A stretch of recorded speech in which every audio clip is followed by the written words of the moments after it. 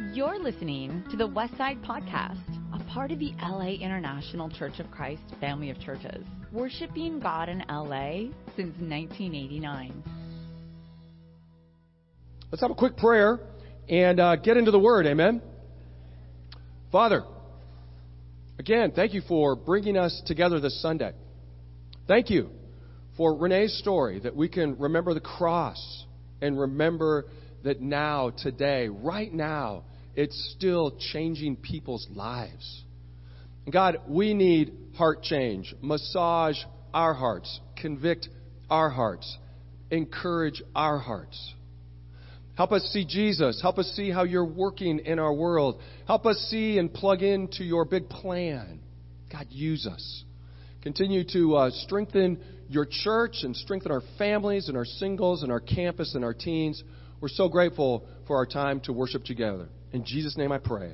Amen. Amen. Tanya, sorry, can you run my little reader glasses up to me here? Old guy might not be able to get through his sermon without his reader glasses. This is a passage, I want to read this passage in 1 Corinthians 15.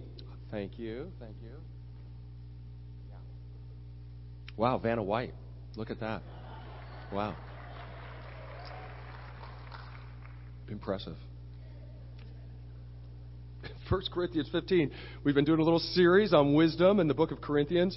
And I love this passage. This passage really caught me this week. Listen to this passage, 1 Corinthians 15, verse 24. Verse 20. But Christ has indeed been raised from the dead, the first fruits of those who have fallen asleep. For since death came through a man, the resurrection of the dead also comes through a man. For as in Adam all die, so in Christ all will be made alive, but each in his own turn. Christ, the first fruits, then when he comes, those who belong to him. That's us. Then the end will come. Listen to this now. When he hands over to God, when he hands over the kingdom of God to the Father, after he has destroyed all dominion, authority, and power. So Jesus died a long time ago, 2,000 years ago. Listen to this passage. What's Jesus doing today? Who's trying to destroy evil today? Yeah, on three. Ready? 1, 2, 3. Jesus. Who's going to destroy death? 1, 2, 3. Yeah. Now, if you're like me, I get stressed out every day. Every day, I worry about my own life and all of its issues. Is your life kind of messy? Yeah, so is mine. And how many things in your life do you not have an answer for as you sit here today? Lots of them, right? And I hate those things. I want an answer. I want to know. If I got an answer, even if it's good or bad, then I can prepare. You know, if I know my family's going this way, okay, I can get ready for that. If I know my family's going that way, I can get ready for that. But I don't know which way it's going. If my career's going this way, I can get ready for that. If my career's going that way, I can get ready. But I don't really know what's coming tomorrow. If my finances are over here, okay. If my finances are over there, right, dads, okay. I'm in a major, students, right? And I don't know if I'm in the right major. Yeah. We got our students, so you got to be, you know, we do, what's your major? And they put on this act. It's beautiful. Of sheer confidence and conviction, as if you know what's going to happen tomorrow. I'm going to be an engineer, and I'm going to do this, and it's going to be great, and I'm going to work for these people. I'm so excited. My resume's coming together. I got an internship. We're so happy for you. It's impressive. But you're not really sure, but is this really what God, do I really like this? I'm in history, and I just keep falling asleep in history class. I'm in finance, and I hate finance. I'm in finance, and I'm in debt.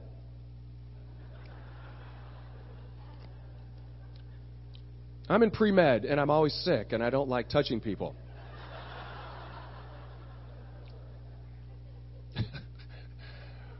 I'm doing sports kinesiology, but I hate working out. Right? You're going to have things like this, and you're going to really scratch your head and go, I don't know. That's not bad. I don't know is not bad. Because we know that somebody is working for us and working in the world against evil, our big enemy, and working in the world against death. And if we can trust that He's really doing that Jesus is really working today, it takes a lot of pressure off of us.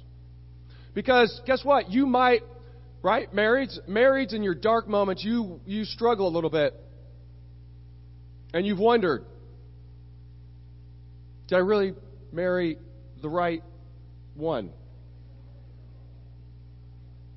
Yeah, I got a few amens on that. It's okay. It's a hard one to amen.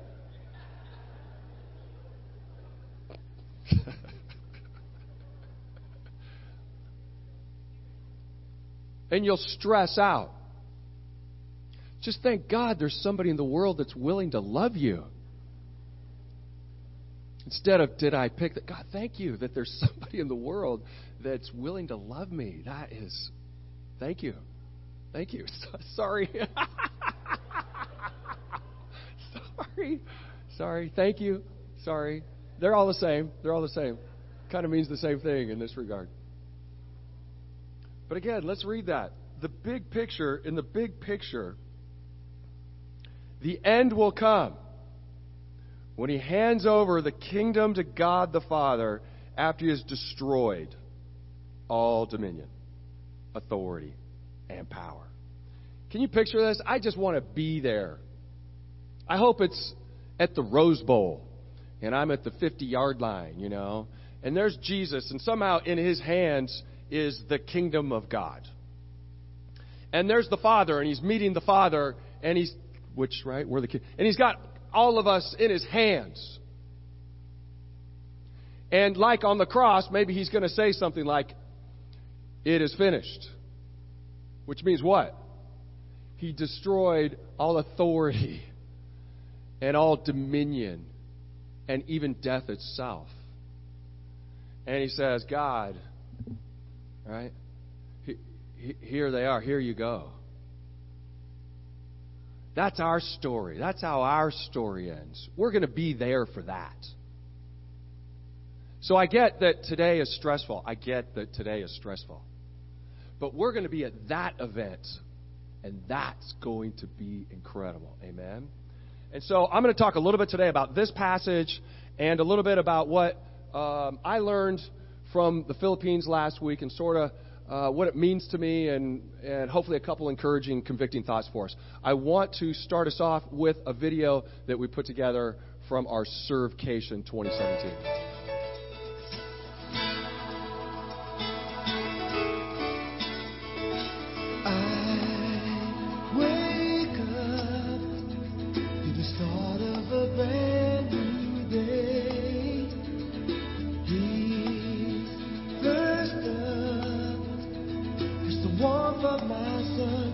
Shining bright through the door in such a subtle way.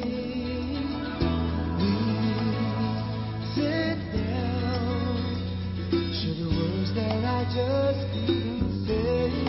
I watch you play, so young, in a world full of hope, hasn't a fear of what will come today. I wish I could show you the hurt and the hunger of so many.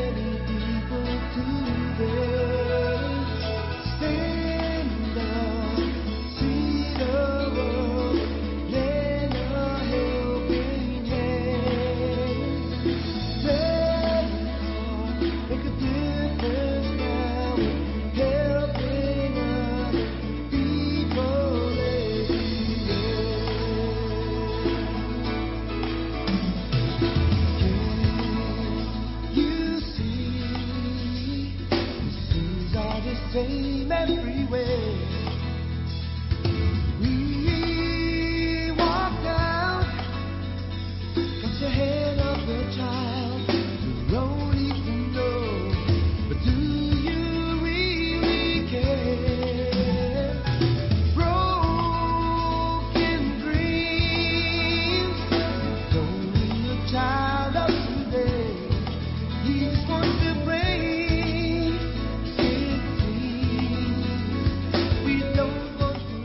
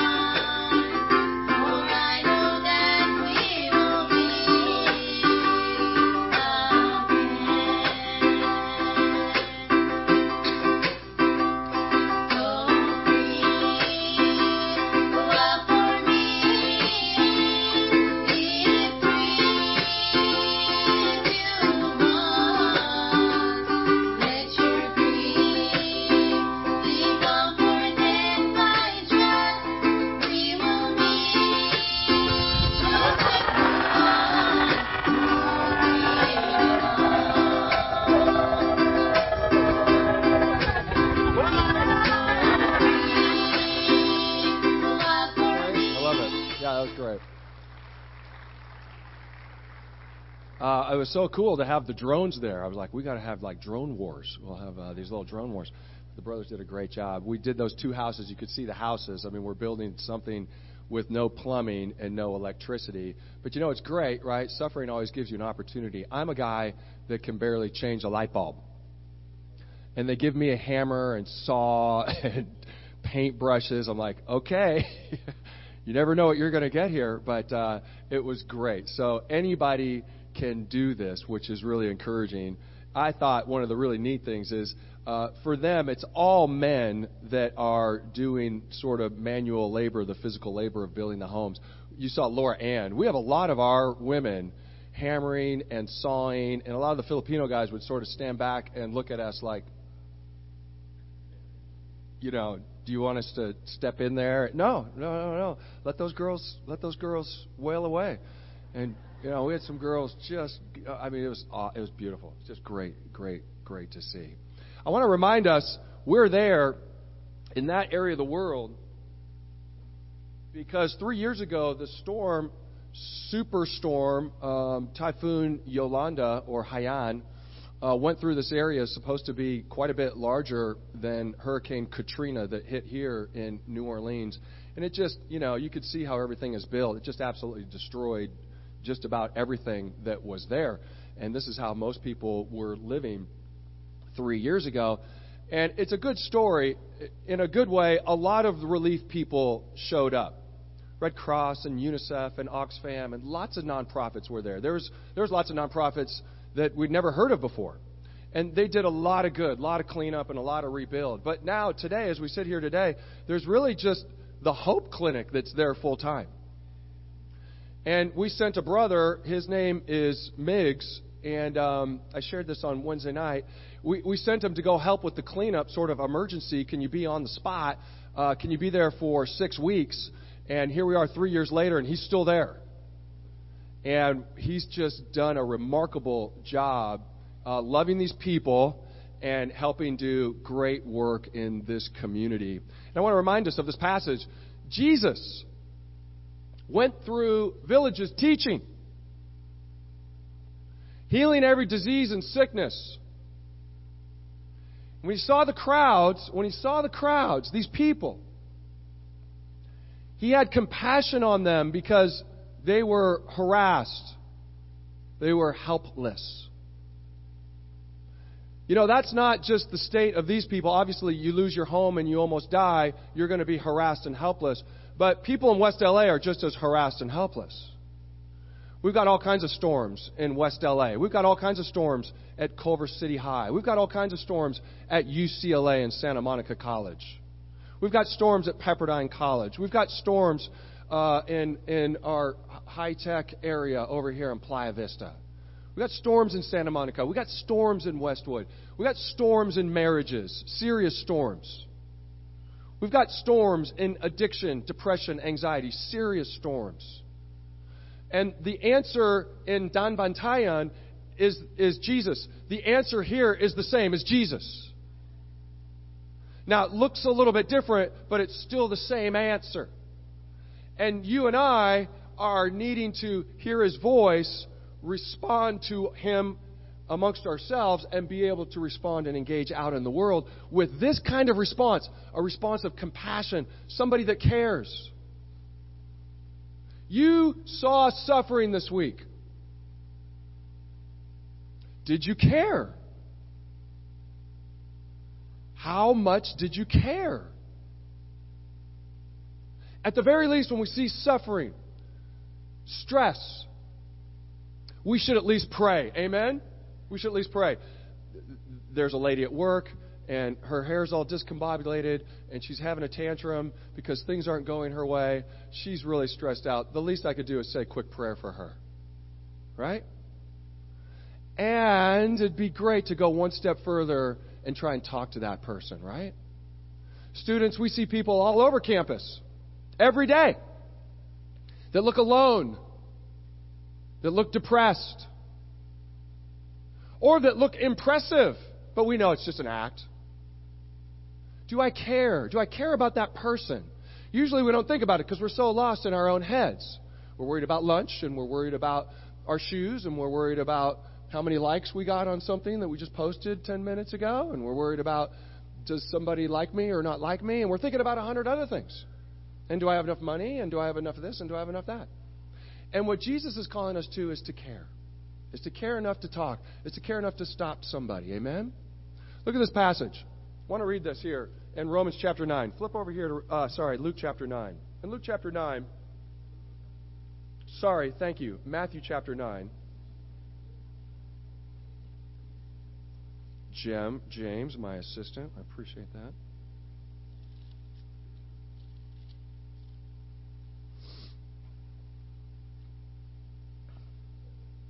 I'm going to start in verse 18. While he was saying this, a ruler came and knelt before him, said, "My daughter has just died. My daughter just died. But come and put your hand on her, and she'll live." Jesus got up and went with him, and so did his disciples. Just then a woman who had been subject to bleeding for 12 years came up behind him and touched the edge of his cloak. She said to herself, "If I only touch his cloak, I'll be healed." Jesus turned and saw her. Okay, right? Just pause there before we get to what he does.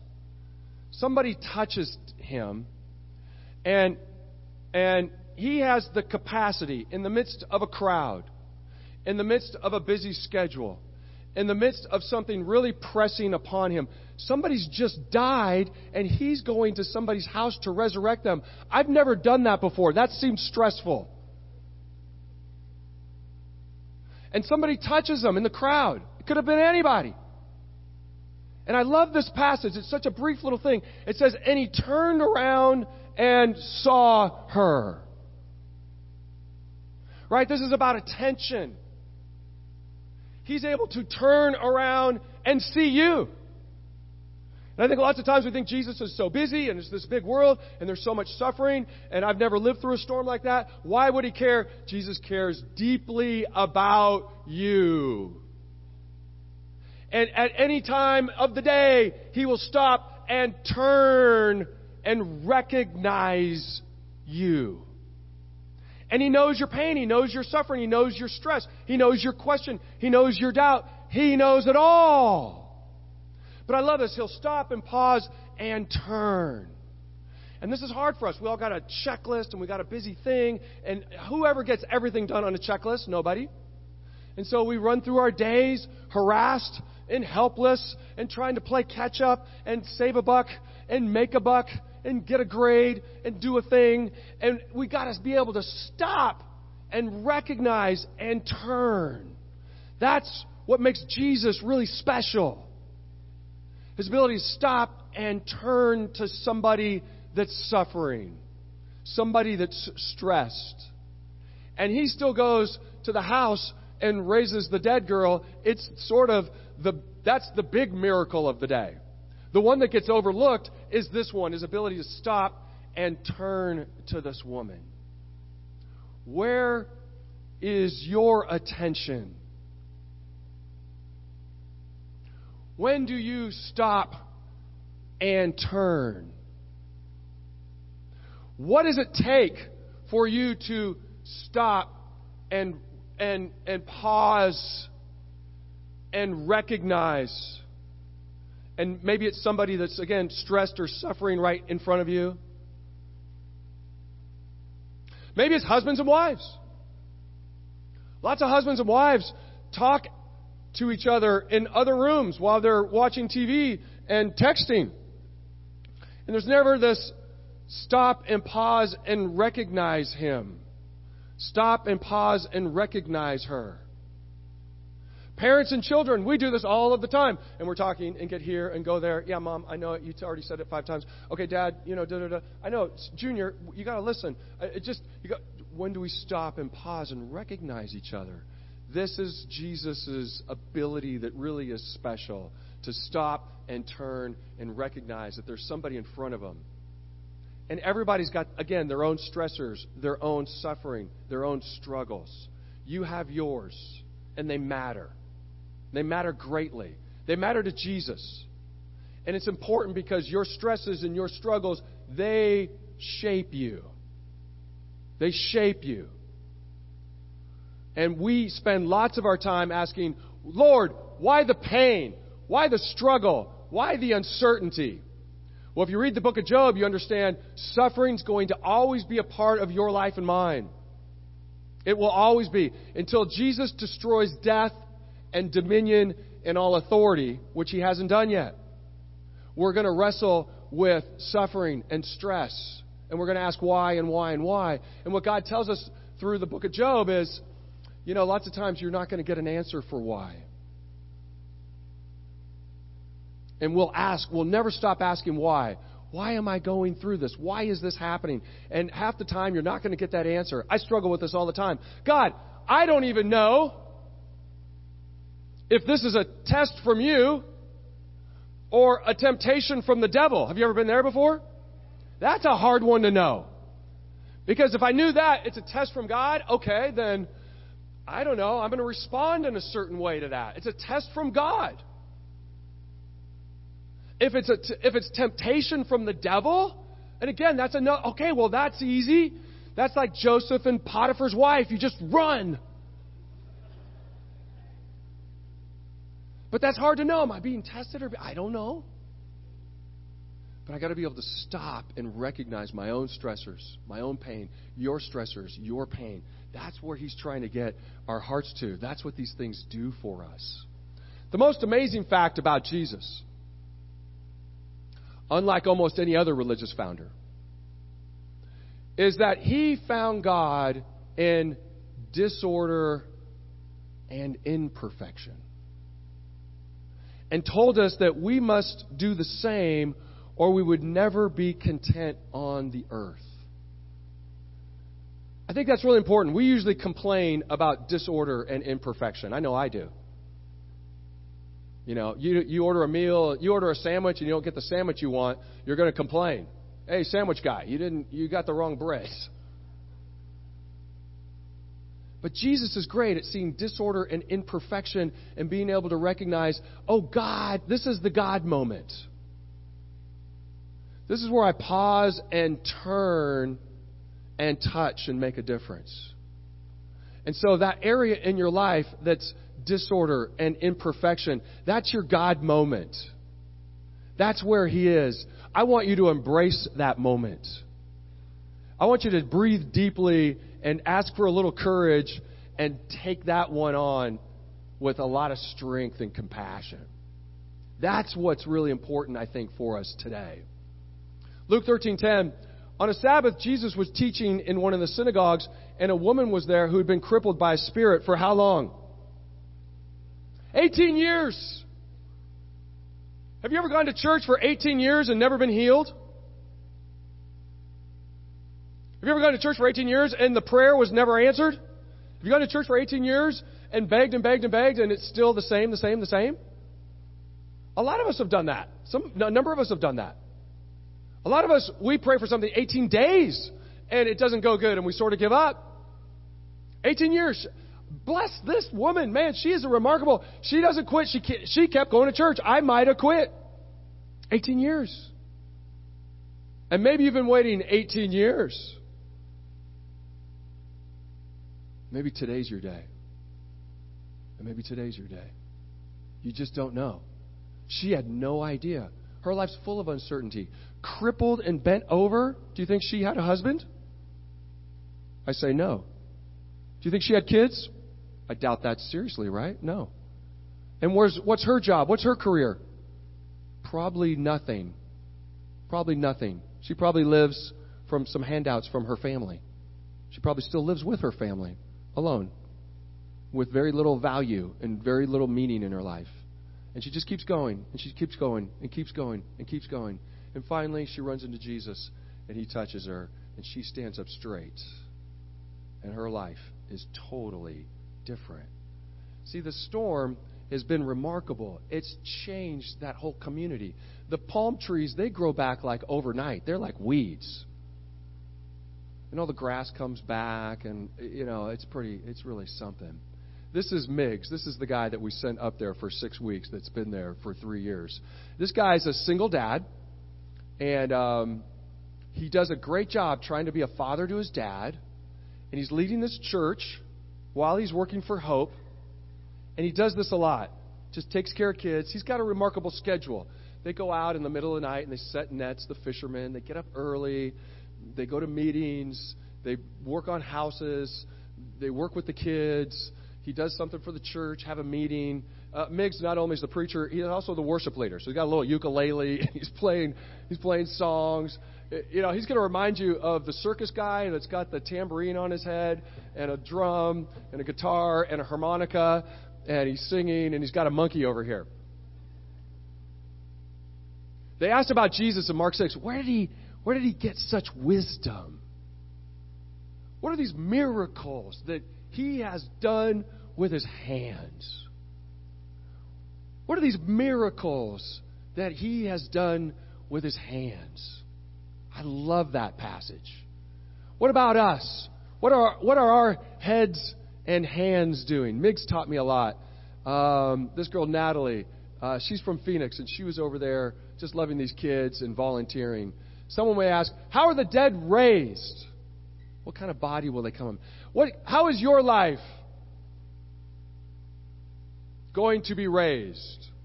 What needs to be raised? in your life. We all have things in our life that need to be raised. We all have some rubble in our life. Amen? Some of us are struggling with sin. There's a lot of rubble. Sin causes a lot of rubble. And something needs to be raised in your life today.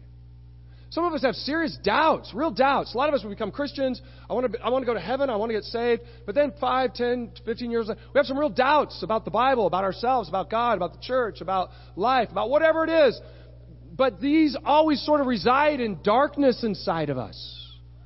Something needs to be raised again in you. And lots of times, this is how we do it. This young girl really taught us again a lot. This is Winnie. And Winnie's a remarkable girl. She lived with her family, and when the storm came through Danbantayan, their house was totally destroyed. Shortly after that, her parents divorced. Shortly after that, her dad left and went to another island. And her mom remarried, and the new dad wouldn't let her in the house. So now she's about 16, and she is on her own. And Hope's got a little house for her to live in. And from 16 on, now she's almost 20. She's putting herself through college, and she's learning to be a teacher. And she's always over here at the clinic. She's one of the volunteers. Now, if my parents divorced each other, and then divorced me, and threw me out on the street, basically, I wouldn't want to be going to the boys' club to help out with the little kids. That's me. I don't have that kind of heart. I'd want to be robbing liquor stores and shooting guns.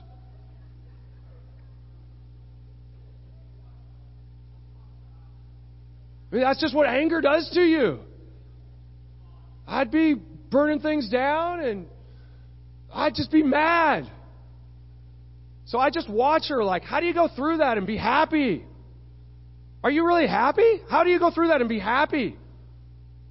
I think she's really gone through a serious resurrection. She's got real hope in her life. She's going to be a teacher. And she's helping these kids, and her life has meaning, and she's got a little home to live in. This is from Richard Rohr. Sorry, this is from Richard Rohr. We don't think ourselves into new ways of living. You don't sit there and just go, well, let me think about what this all means, and we do this. It's okay. We need to analyze. We need to reflect, be reflective. But at a certain point, analyzing and being reflective doesn't do a whole lot. You got to go do. And that's why she's so impressive to me. She just goes, I don't know what to do. I'm going to go to school and I'm going to help people. And she's experiencing this great resurrection, Winnie. And she just has been a revelation. And so I just felt like I learned so much from Miggs and Winnie about touching people, about turning and recognizing. We talk a lot about mindfulness. Mindfulness, I'll tell you what's at the key of mindfulness. And it's not really, we think of mindfulness and associate it with Buddhism. It's as Christian as it is anything else. Mindfulness is the ability to pause, recognize pain, whether it's in yourself or somebody else, and respond with compassion. Mindfulness, pause, recognize suffering, pain, stress, and respond with compassion. And usually when I'm stressed, my reaction, again, is to get angry. Angry at the world, angry at myself, angry at God, angry at the kids, angry at the dog, angry at traffic. It's so fun to get angry. I get a lot of energy out. But Jesus doesn't do that. It's the ability to pause and turn and recognize and then respond with compassion. And that's what he's trying to teach us again. That's what these people showed us. Okay, let me finish my thoughts here in 1 Corinthians 15. The body that's sown is perishable. You have things in your life that are still alive that need to die. And you bury them. The body that's sown, that's perishable. It's raised up imperishable. It's sown in weakness, but it's raised in power. It's sown a natural body. It's raised a spiritual body. This is Jerry Jordan, who's 81 years old. And we all had our eyes on Jerry. You know, you spend most of your time with these kids because the kids are just, they're like chocolate. You just want to eat them all up. They just are irresistible. But we all were watching Jerry. Jerry, you're 81. Why are you here? I thought Jerry was mostly going to be napping in the hotel. Jerry was out there every day with us doing this stuff. Playing with kids. He went to the home build. He's hammering and brushing and painting. And again, it taught me a lot. I just thought, I got to be more humble. When I'm 81, will I have that do I have that kind of heart today? I got to do that today. Look at Jerry. He's just playing ball, hugging kids. He's just a man. He's just being a man right there. I'm like, Jerry, you are really a man. Because he knows there's real resurrection, and he's experienced real resurrection in his life. Most 81-year-olds aren't doing this. I want to be 81 and be able to do this. Last week, Chaz preached, and he gave us some good practicals about church and the body and what's going on in the body. And I just want to remind us, a little spatial repetition. He said one of the important things about having a good experience in the church, Christian living, is courage to speak. Amen. Courage to speak. I think that's essential. A deep unifying love. Right? What's the point of being here if we're not going to love each other? That's right. Deep unifying love. And convictions that don't quit. Right? I love Jesus' last words. They mean the world to me. It is finished. And we all have work that's not finished. We all have work that needs more resurrection. And I just want to remind us of those points. I don't want to add a whole lot of extra points to that. I think those are great points. I think those are great practicals. Am I really speaking up? Why aren't I speaking up? Do I not have courage? Am I ashamed? Am I compromising? Am I allowing a lot of darkness? Am I allowing a lot of confliction in my life? That's not good. Ask for courage, pray for courage, and speak. Speak the truth in love. Deep unifying love. You're not going to have a real Christian experience without a deep unifying love. Deep unifying love is great because that's not just about I'm in love with God. Deep unifying love. And the Christians that can be difficult at times. Christian parents, Christian spouses, Christian teens, Christian campus people. That's what it does to us. It unifies us. And our convictions, again, with a lot of uncertainty, can create doubt. But we don't quit because we know at the end Jesus is going to destroy dominion and power and death. And if I know that's going to happen, then I don't need to quit. So I want to ask you, Jesus, is he alive today? Yeah. Yes. Well, where are his hands? Where are his feet? Where is his body? We are his hands. We are his feet. We are his body. Christ, he's not here today. But he's here today. No hands, no feet on earth, but yours. You're the eyes through which he looks with compassion on the world. You're his eyes. You're the feet with which he walks to do good. You're his feet.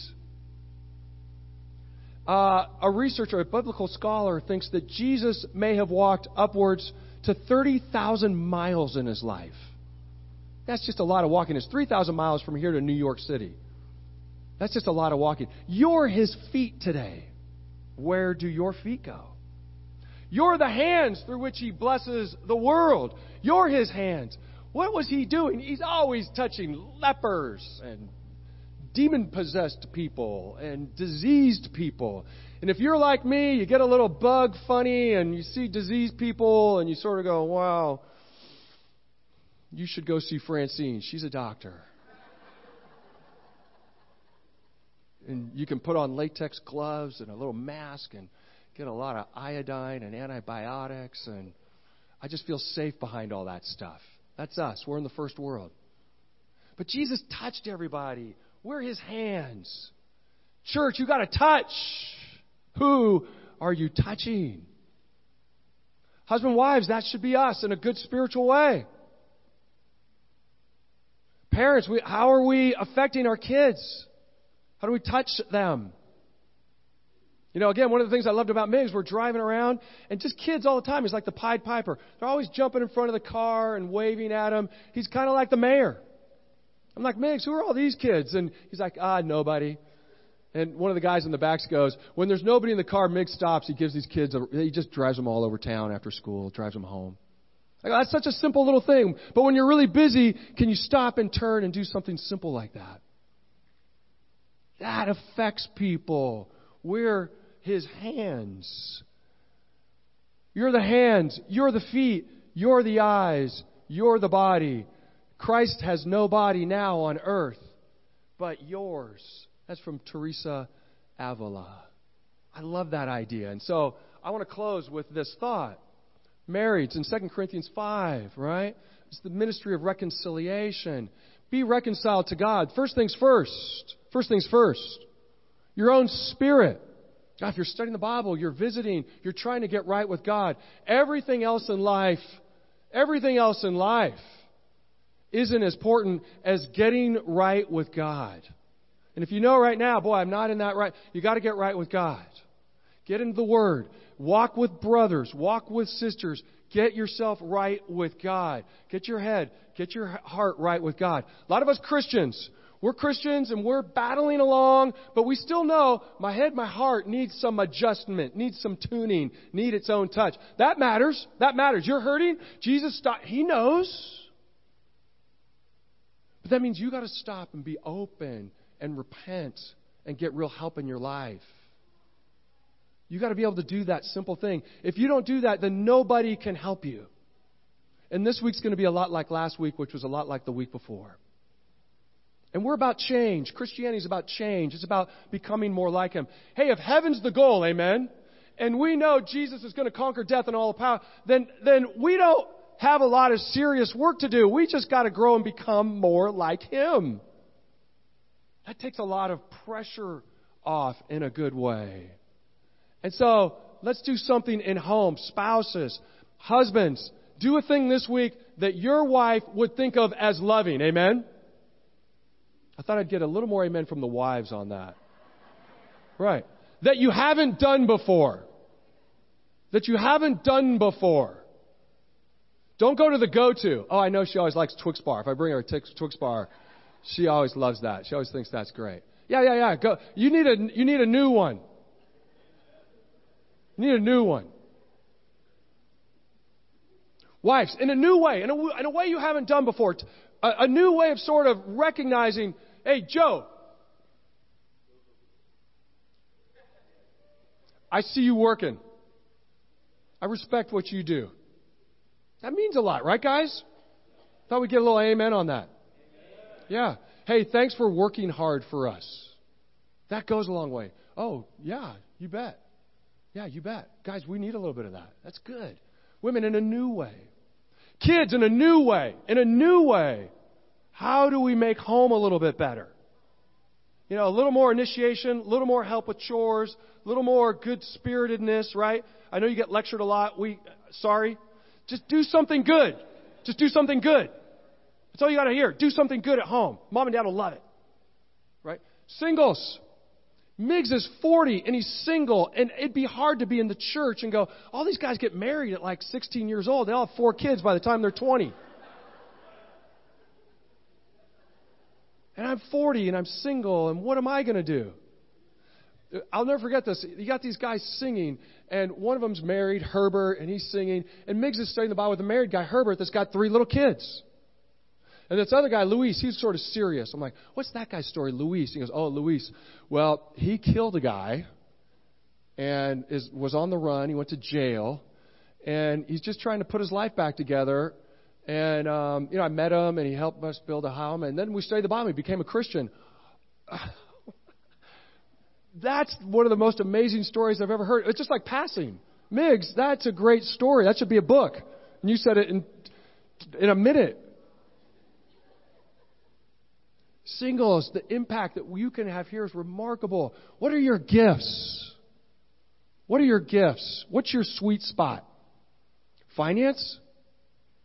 Cooking? Serving? Sharing your faith? I don't know. What's your sweet spot? What's your gift? Singles, find your gift. You're going to be happy when you found a gift that you know is from God. If you sing, if you know you can sing and you sing, what's that feel like? Yeah, that's good. That's good. You found your sweet spot. And you know it. Singles, find your sweet spot and throw yourself into it. Throw yourself into it. Campus, ministry of reconciliation. Throw yourself into where you feel your heart being called to. This is a time you open wide your heart and let God just throw yourself out there. Trust me, there's a lot of needs. God, you might not end up in Danbantayan, but God will land you in a great place. You need to be good-hearted and open to where He's going to throw you. That's what it means to be minister of reconciliation. Teens, you think you have no voice, but remember, be a voice, not an echo. Be a voice, not an echo. Your voice matters a lot. And you're part of the same ministry. Make your home great. Make your school great. Find out your sweet spot, your gift. Use it greatly. It matters. We've got Winnies in our group that are going to make a great difference in our church. And I think if we can see that Jesus has been resurrected, and we are His hands, and we are His feet, and we are His eyes, what great life for us. And so let's be committed to each other and committed to the world, helping it, and trusting that death and all dominion is going to be destroyed by who? Jesus. And if we can trust that, amen. Amen to the church. Amen, brothers and sisters. We're finished. You've just listened to the Westside Podcast. For more information about our ministry, please visit thewestsidechurch.com or laicc.net.